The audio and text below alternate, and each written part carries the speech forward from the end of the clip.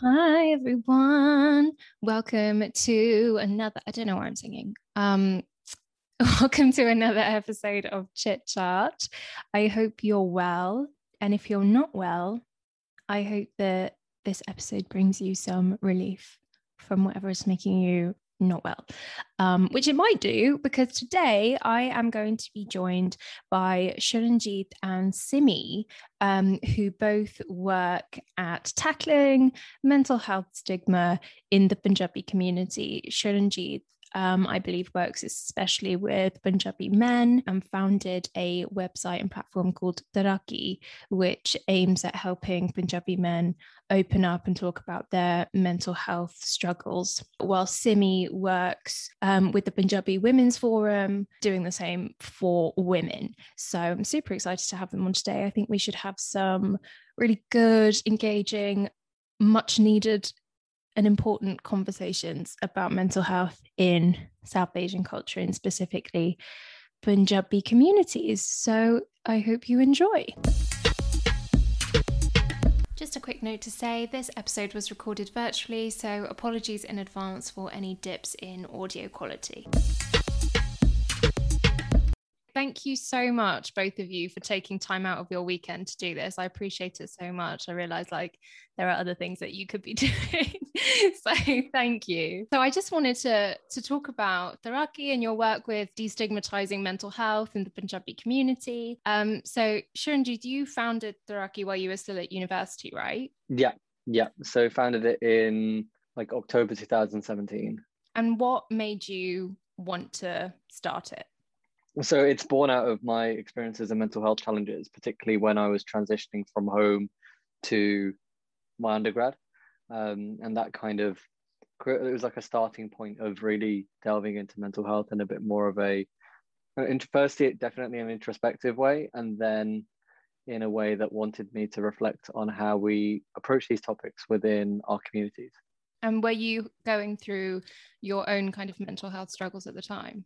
Yeah, exactly. So my transition from, largely from somewhere that was very multicultural to a student population that was not multicultural in the slightest. That was, it was difficult. It was definitely difficult. And, that had a load of different associated challenges with it. And for me, I was lucky at that time to be able to access support through my friends. But that made me quite reflective about those folks in our communities who are going through different kinds of challenges, similar challenges, who might not be fortunate enough to access different kinds of support, whatever that might look like for them. So you kind of founded it to give the Punjabi community a space in which they could feel open and free to talk about their mental health struggles because you felt like you didn't have that space already. Yeah, and I guess it's thinking about those spaces, but then it's also thinking about those spaces as a part of a process. So, if we just say, hey, we're going to create spaces for these discussions, it assumes that everyone's ready, and it assumes that everyone is at a similar level when they might want to access spaces like that. They might want to learn more about mental health in that way. And so that's how our work looks at education, awareness, education, social support, and research. They're the four areas that we focus on. Mm-hmm. And they're the four that we've identified as being a part of an overall process rather than just a single part of that. And when you were going through your own mental health struggles, was there any hesitancy or apprehension to reach out to people in the community to talk to about it? So for me, it was more that because I was living away from home, I didn't want to speak to my family or friends back home about the challenges I was experiencing because I wanted to be seen as living independently. I didn't want folks to worry about me living away. I didn't want, kind of parents and other relatives, worrying and, thinking about, how they might be scared for me, how they might, want me to come home, all that kind of thing. And so that was the main reason I didn't reach out to folks back home. Even though, my parents, my family would have been incredibly understanding, and I don't doubt that they would have supported me through that process. But it was more that I wanted to kind of, be seen as living independently, be seen to be able to look after myself in a way. So when you first founded Theraki, was it exclusively for men? So the way our work started was very initially as a mental health awareness campaign for Punjabi men. But very soon after that, we recognized that these conversations were taking place across Punjabi communities more broadly, and not just, regarding Punjabi men. But my main thing was that I wanted to ensure we were working with, if we were doing work related to Punjabi women's mental health, that was being led by Punjabi women. And if we're doing work related to, say, Punjabi LGBTQ plus mental health, that was being led by people who are identified as Punjabi and LGBTQ plus. And so very initially, because it was, just me at the start, we had that focus on men's mental health. But as we've grown, as we've met some really, really, fantastic people who have ended up being members of our team, we've been able to speak to different areas because, I might feel like I can speak to particular experiences, but there is no way that I can speak to other experiences. And so it's been really important to be able to ensure that we have folks who can speak to those experiences more closely, and they're the people who are going to be leading the work. And Simi, working with the Punjabi Women's Mental Health Forum, why in particular do you feel like it's so important and necessary to have a separate focus on women's mental health? I think it's what Shirin said about, everyone, I think women and men and all the different kind of communities and groups within that, like there are similarities in terms of issues that might affect them, but there are also differences as well.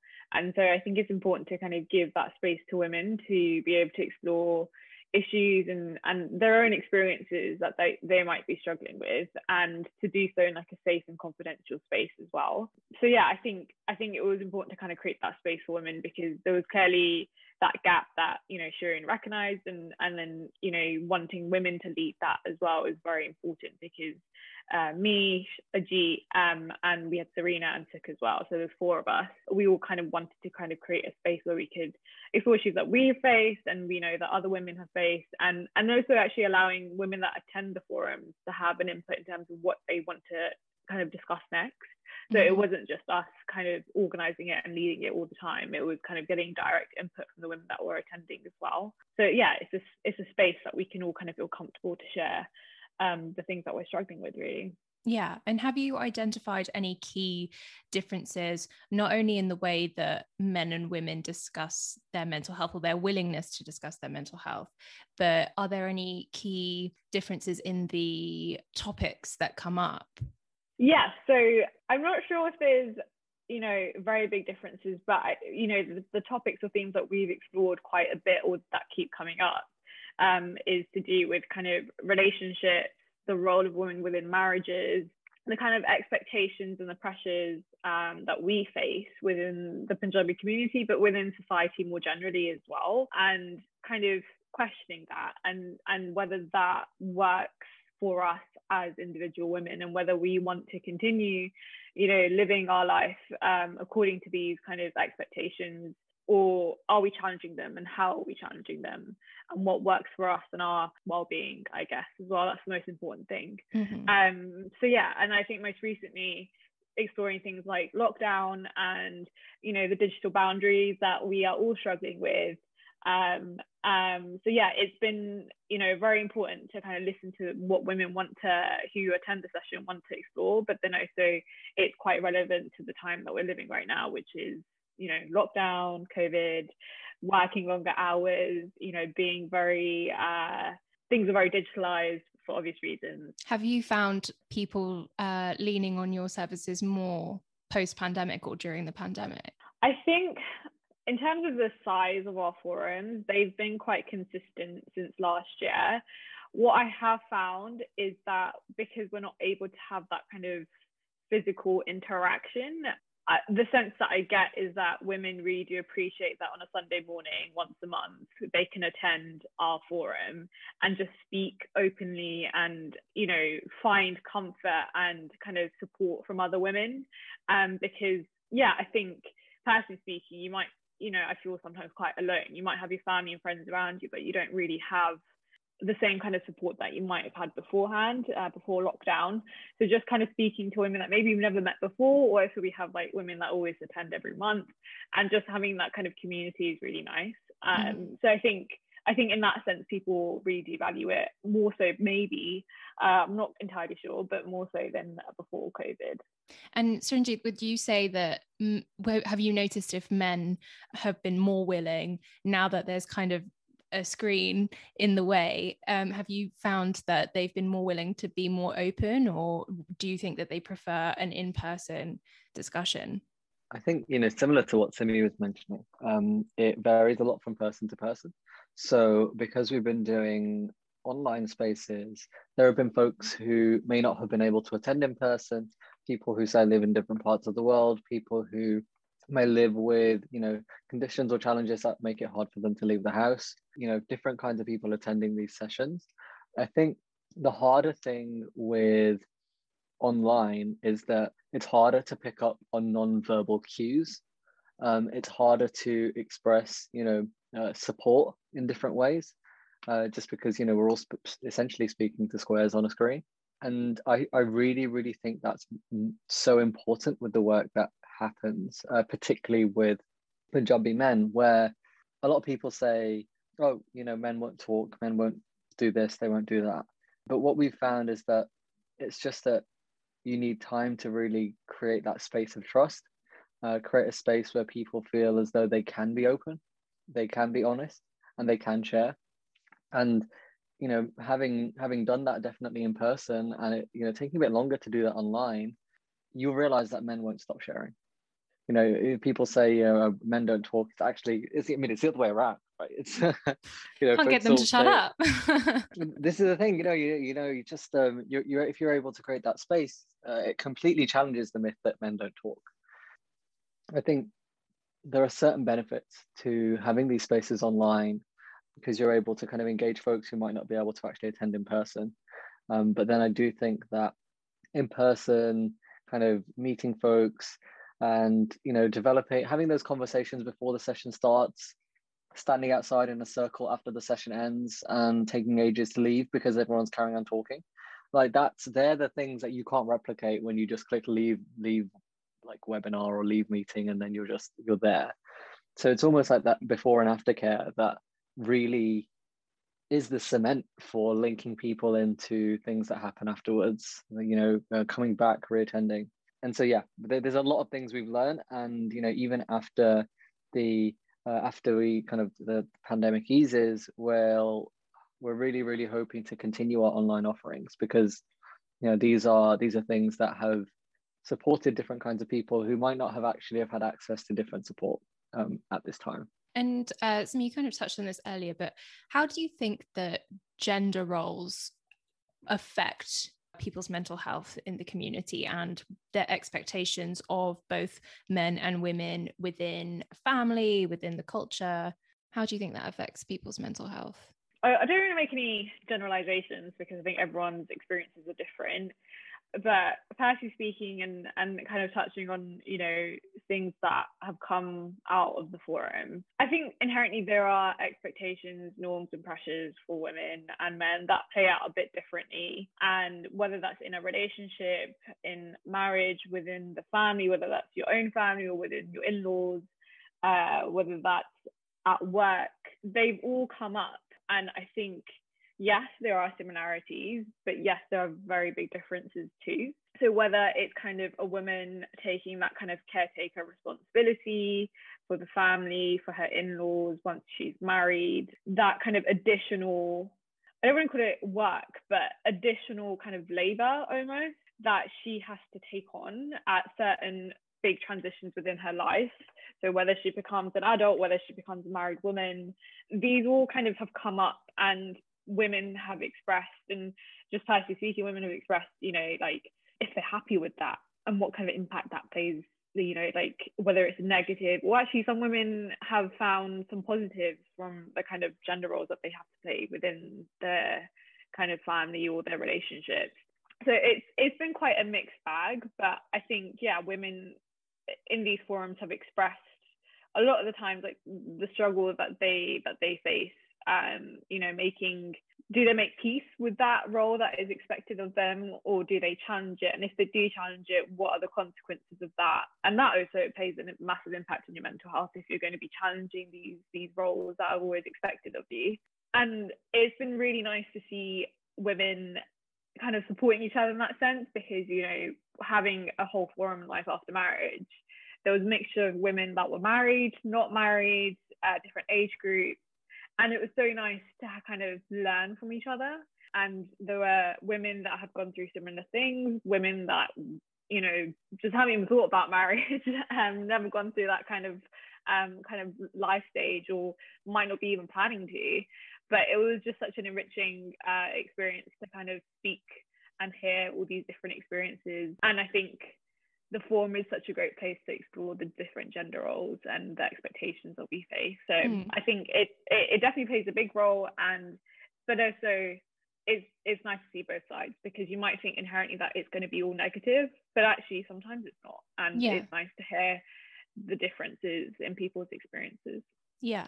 And I guess the topic of in-laws came up quite a few times, and obviously it's still quite common for when a woman gets married to a man that the man is usually living at home with his family, and she then goes and lives with them, and they live in as an extended family in one house. Is that a topic that comes up quite often?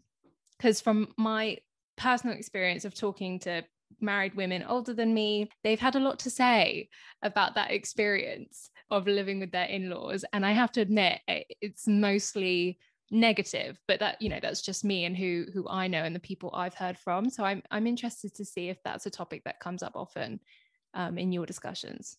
So we had like one forum that focused particularly on life after marriage, and that's where, because we noticed that these issues of like marriage and relationships kept coming up in other kind of topics, where somehow you find it's somehow related, and so we were like, okay, let's just focus on this, you know, entirely for an hour and a half.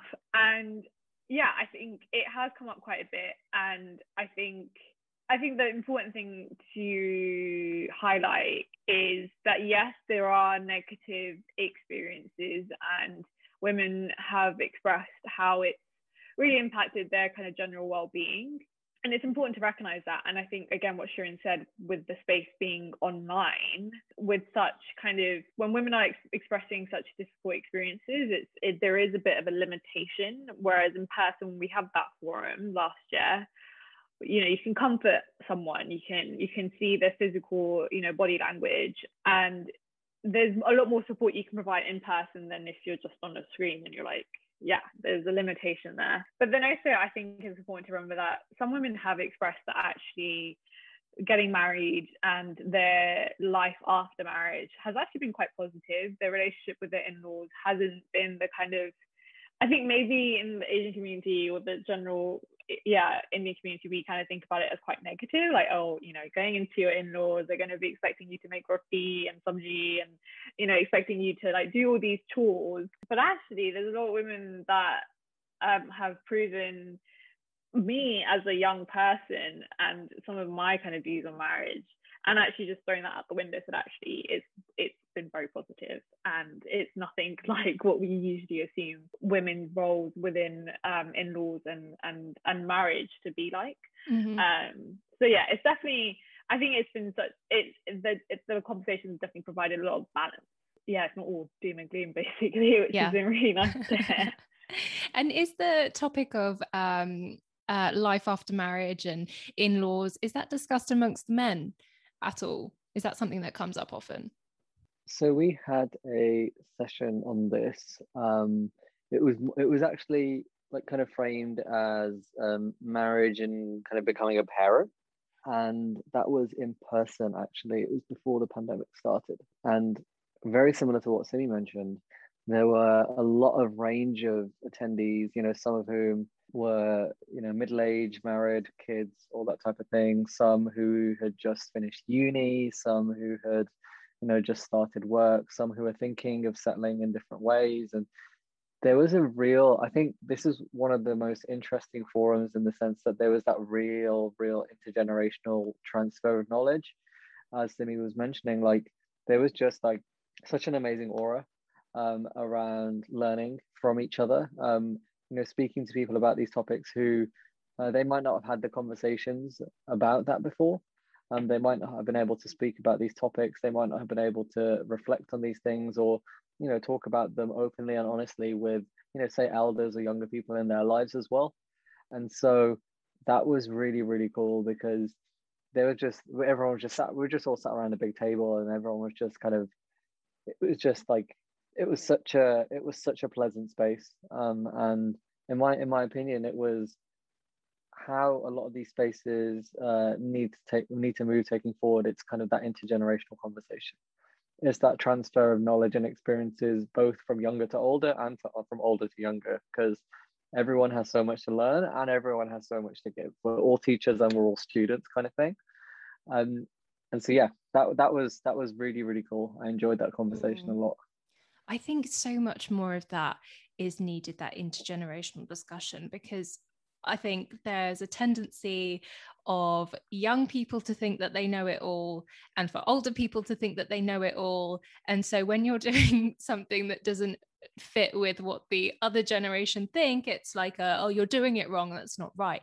But there needs to be, I think, so much more discussion and explanation of like, oh, well, we have this opinion and we have this mentality because of XYZ. And that conversation, I think, the education and the positive change that can come from that is so important. I think so. That's great that you have spaces where people can do that. I saw on your website that you reported that in a survey aimed at Punjabi communities, 75% of respondents reported that they turn to faith at times of mental health difficulties. Obviously, a lot of the Punjabi community are Sikh. Do you think that people seek a resolution in their religion rather than like going to therapy or seeking like professional help in that way? So I think when folks encounter situations, difficulties that might be distressing or challenging, I think they will seek support in the ways that are most comfortable and most trusted to them. And so one of the things that I've seen within the mental health landscape, there isn't really much of a discussion around faith. Whether we're talking about Sikh folks who identify as Hindu, Muslim, Christian, people who identify as not having faith. It's quite interesting that there is very little discussion of faith, because that contrasts a lot with the things that I've seen growing up, the different ways that I might have supported myself growing up, the ways I've seen people in my life support themselves as I've grown up. And it's almost like the whole conversation's missing. And so when we did that research into Punjabi communities, COVID-19 and mental health, we asked people, we didn't just want to ask people, what's gone wrong for you, what are the challenges, but we wanted to ask them, where are you getting your support? Where, if you're feeling supported, where are you getting that support? And so faith came up as a really important one. And as I mentioned, it was just something that wasn't really there before. And so whether that is, meditation, whether that's contemplation, whether that's kind of reciting prayer, whether that's, learning about and engaging with faith in different ways, there are loads of ways that kind of faith kind of can support folks during this kind of time. And it was really interesting, because what we did after that, we took forward a bit of work that focused on faith and mental well-being, developing workshops with faith-based organizations. And we've done these workshops, and we're doing them, and they're ongoing. We found that from the people attending, we're asking them, have you experienced challenges during COVID-19 and lockdown? And roughly about 60% said yes, they had experienced challenges. And then we asked them, have you sought support from healthcare services, private healthcare, whatever? And 75% said no. And so for us, that is the demographic that we're trying to kind of speak to through work that does focus on faith, because there are people who have experienced challenges, but these folks don't necessarily access healthcare services in the way that we might assume people do. And so for me, it's a really big gap that requires a lot more exploration, a lot more research, and a greater understanding of how the different parts of our lives interact to actually create support in different ways. Mm-hmm. Yeah.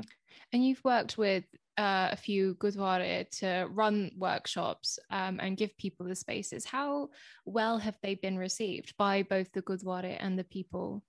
visiting them? It's interesting because when you work with, you know, Godore or any faith centers, right, you're having to engage with the people who run it. And so first you have to make the case to them, because, you know, you can't go in and do work around mental health without having the permission to do that from the people who run that space. And so mental health, when it, you know, it's a term that is becoming increasingly popular. Maybe 5 to 6 years ago, it would have been really hard to bring this up, but it is getting a bit easier now to bring it up because it's a conversation that more people are having. You know, I'm not saying everyone has it, but it's a conversation that more people are having. And so there are definitely some spaces that are more receptive. And, you know, the pandemic made it a lot harder to do these things in person, of course. But what we've actually found is that doing it online, it takes away the need to go to someone and seek their permission. Doing these things virtually, it means that, you know, we're able to work with organizations, and once you have that relationship established, you're able to then, you know, run things online, and anyone can kind of just set up a Zoom meeting, have like a webinar or whatever. And it's made it a lot easier to be able to engage folks. And, you know, the kind of numbers of people who attend these sessions, it ranges from about 80 to 150 each time. And I am constantly astounded by some of the feedback that we get, because people are not only learning from the sessions themselves, but we've asked people, have they, you know, made any changes to their lives? Have they tried to integrate different learnings into their lives? And there are people who've been attending, you know, each session, and they say each time, oh, I'm doing this now, I'm trying to integrate this now. So it's not just about us having a session and then people saying, cool, I feel great after that, and then us never engaging with them again. We're trying to understand how these things work over an extended period of time. Mm-hmm. And, you know, because we're doing that online, it's a lot more possible to do that. So it's almost like a great testing ground for a lot of this work. And we were talking previously about intergenerational discussions. Is it a real variation in ages of people in both the women's and the men's forum? Yeah, so I think it is, well, at the beginning, it was predominantly 20 to 30 age group. Like, that is the consistent age group that mainly like shows up for our forums. But actually, we've seen as the forum has kind of gone on, a lot more kind of older age groups are turning up. So, and that has really kind of made the discussion, like being able to have that intergenerational kind of discussion and learning from one another and understanding each other's perspectives and experiences, being able to do that, because maybe not necessarily you'll be able to do that outside of that forum, or you might not actually seek to have those kind of conversations. But when you go to these forums and you have the different kind of age groups, I just think you're able to learn a lot more. And yeah, I think that has been the case for us as we've gone on. We've had a real mix of age groups turning up. And I think the conversation really benefits from that, to be honest. Regardless of the age, women are just able to kind of learn from each other and just appreciate each other's experiences. So sometimes it's not even just about the age group, but just as relating to one another as a woman. I think age plays an important role, but then it's just kind of relating to one another as women and what we've gone through, which is also just as important, really.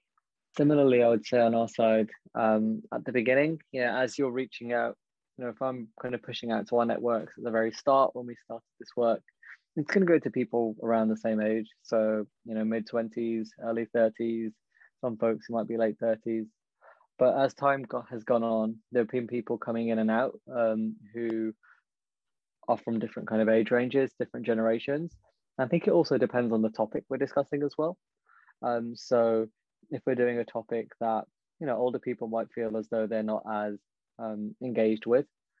So even we did something on social media. We had a virtual session on social media abuse and harassment, and that was mainly younger folks. It was interesting to kind of see that distinction. There were a couple of people who are a bit older there as well, which is great. But as I mentioned before, when we did the one on relationships, there are people there who had kids, there are people there who had different kinds of kind of family structures. And I guess, you know, one of the things as well, it's that if we're doing these sessions, say in London, for example, in person, having them after work in London is already excluding a whole load of people in Central as well.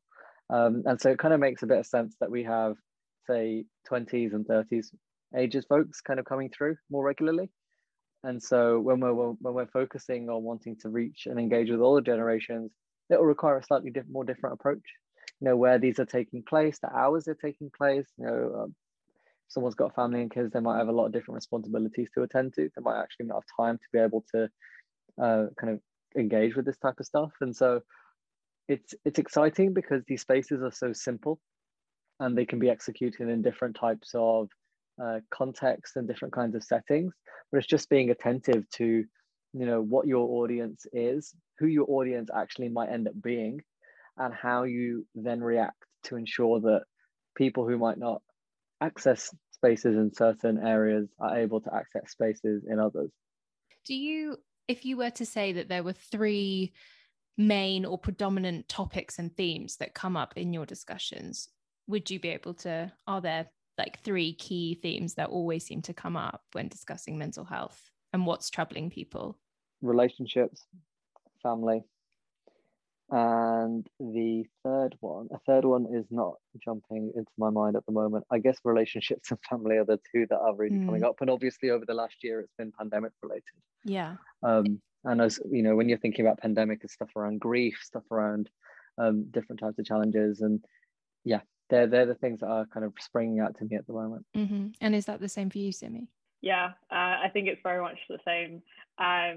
But it's been interesting to see how the topic of relationship, or the theme of relationship and family, has kind of shifted a little bit with life in lockdown.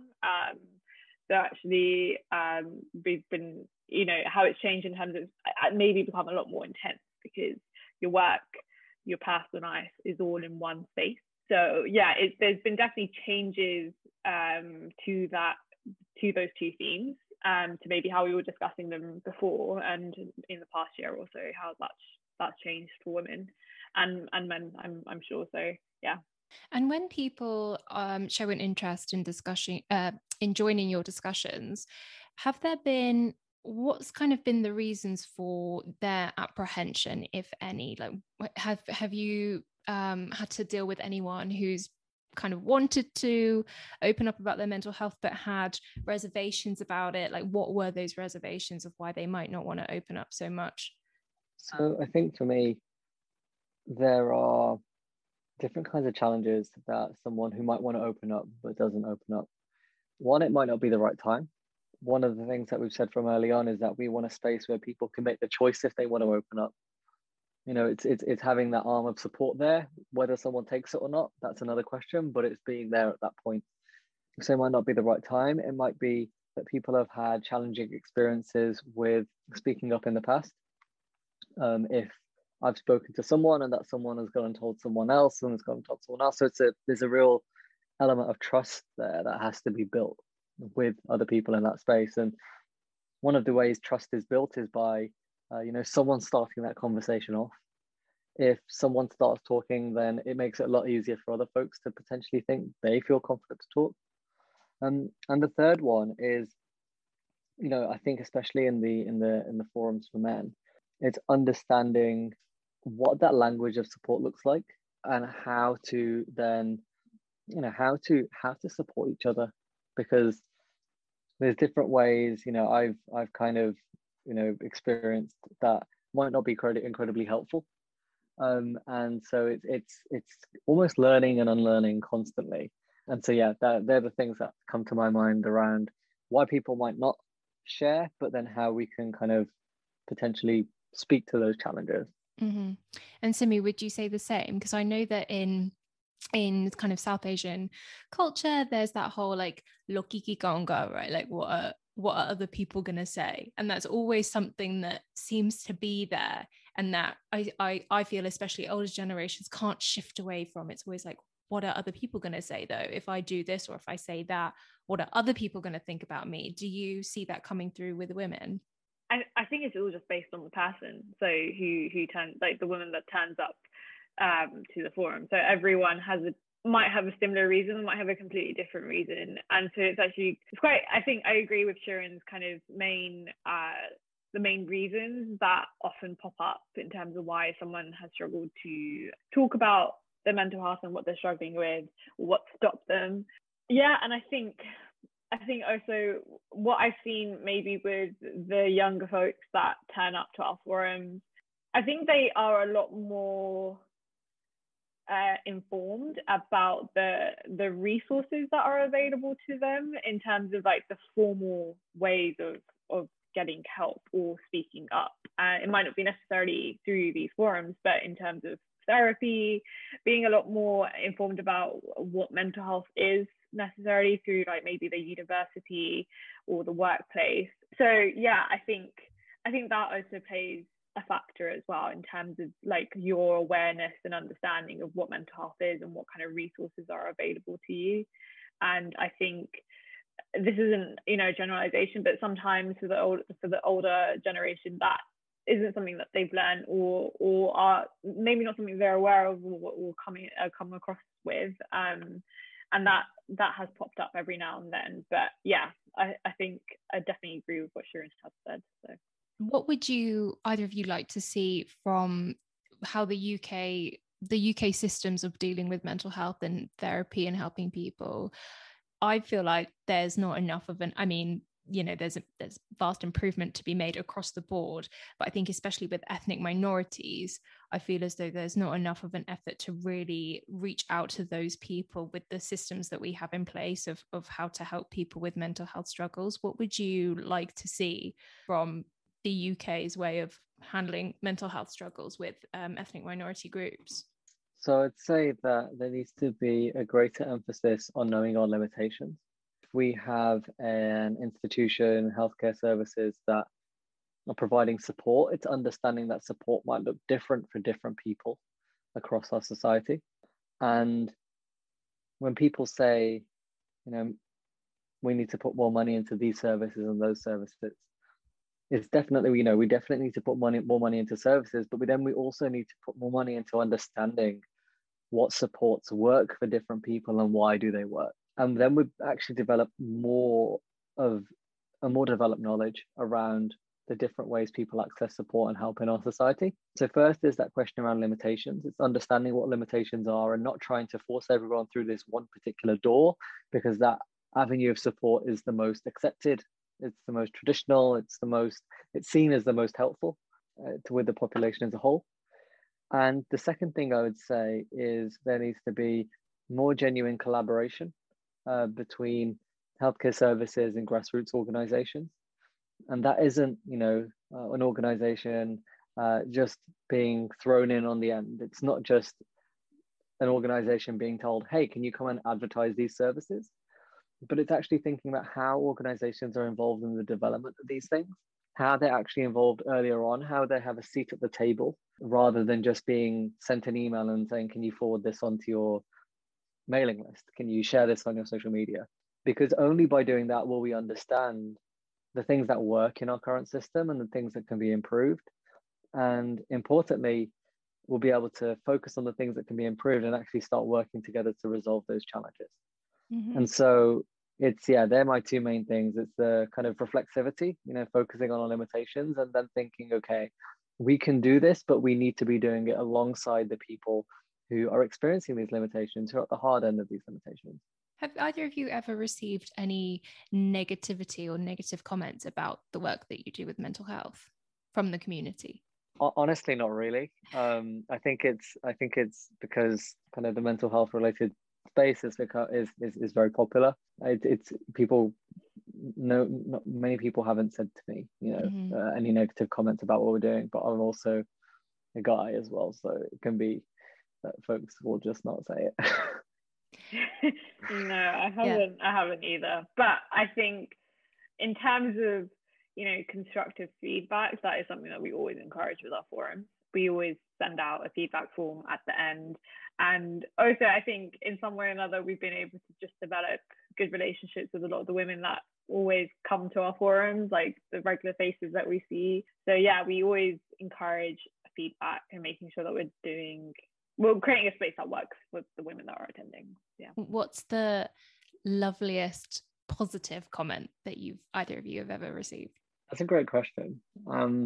I guess there is, you know, I know one person who really enjoys attending our sessions for Punjabi guys, and for him, he says that he's accessed different kinds of support in the past. You know, he's accessed professional support in the past, but there is nothing like creating these spaces with a group of people who are there for each other's empowerment, each other's enablement, and there to support themselves, but also to support each other.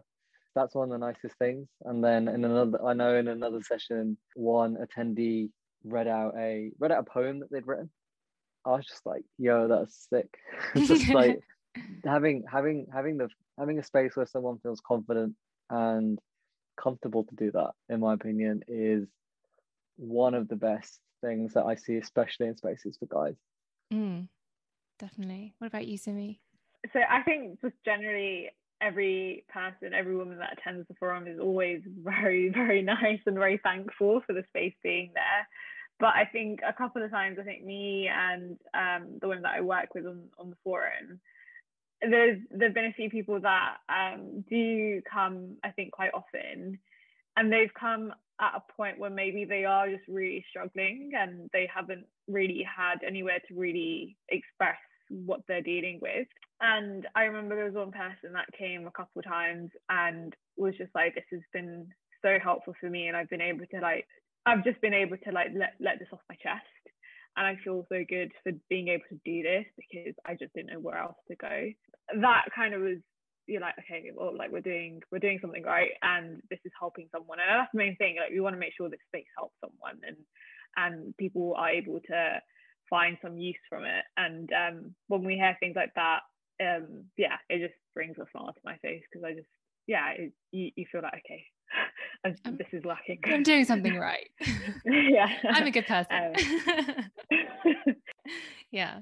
Oh, lovely. Well, I feel like on that positive note, we should end our chat. It was so great talking to you, and I feel so like uplifted and happy and positive now. I want to like go forth and like make people feel better. But thank you so much for taking time out to chat with me. Thank you, and thanks for having us, and good luck with the rest of the episode. Thank you so much, guys. Thank you so much, and Simi, thank you as well for yourself. Much appreciated. Thank you. Love the teamwork.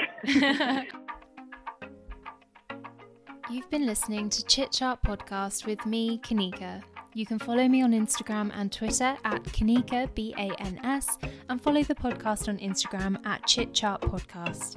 You can also find it on Twitter at chitchatpod, and you can also send me an email on chitchatpodcast@gmail.com. The logo was designed by Sana Chowdhury, whose other brilliant work you can see on Instagram at sanac.design. That's SANAAC.design.